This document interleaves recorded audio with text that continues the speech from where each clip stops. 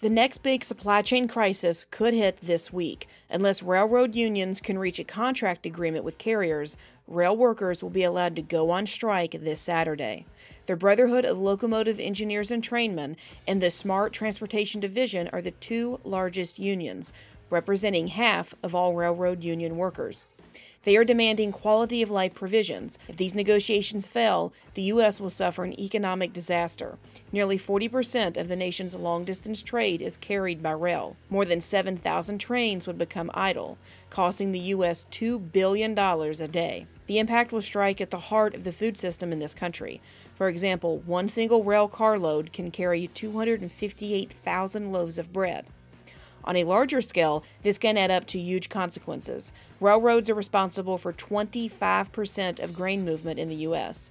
It carries 1.6 million carloads of farm products, 345,000 carloads of fertilizer and agricultural products, and 1.6 million carloads of food products every single year. Railroads are also important for fuel, as they account for 67% of ethanol production. The American Trucking Association sent a letter to Congress demanding action, reminding them that the trucking industry can pick up the slack, as it is already experiencing a shortage of 80,000 drivers. Now that you know where we've been, find out where we're going. Tune in to Ladies Love Politics, where you can stay informed without going insane.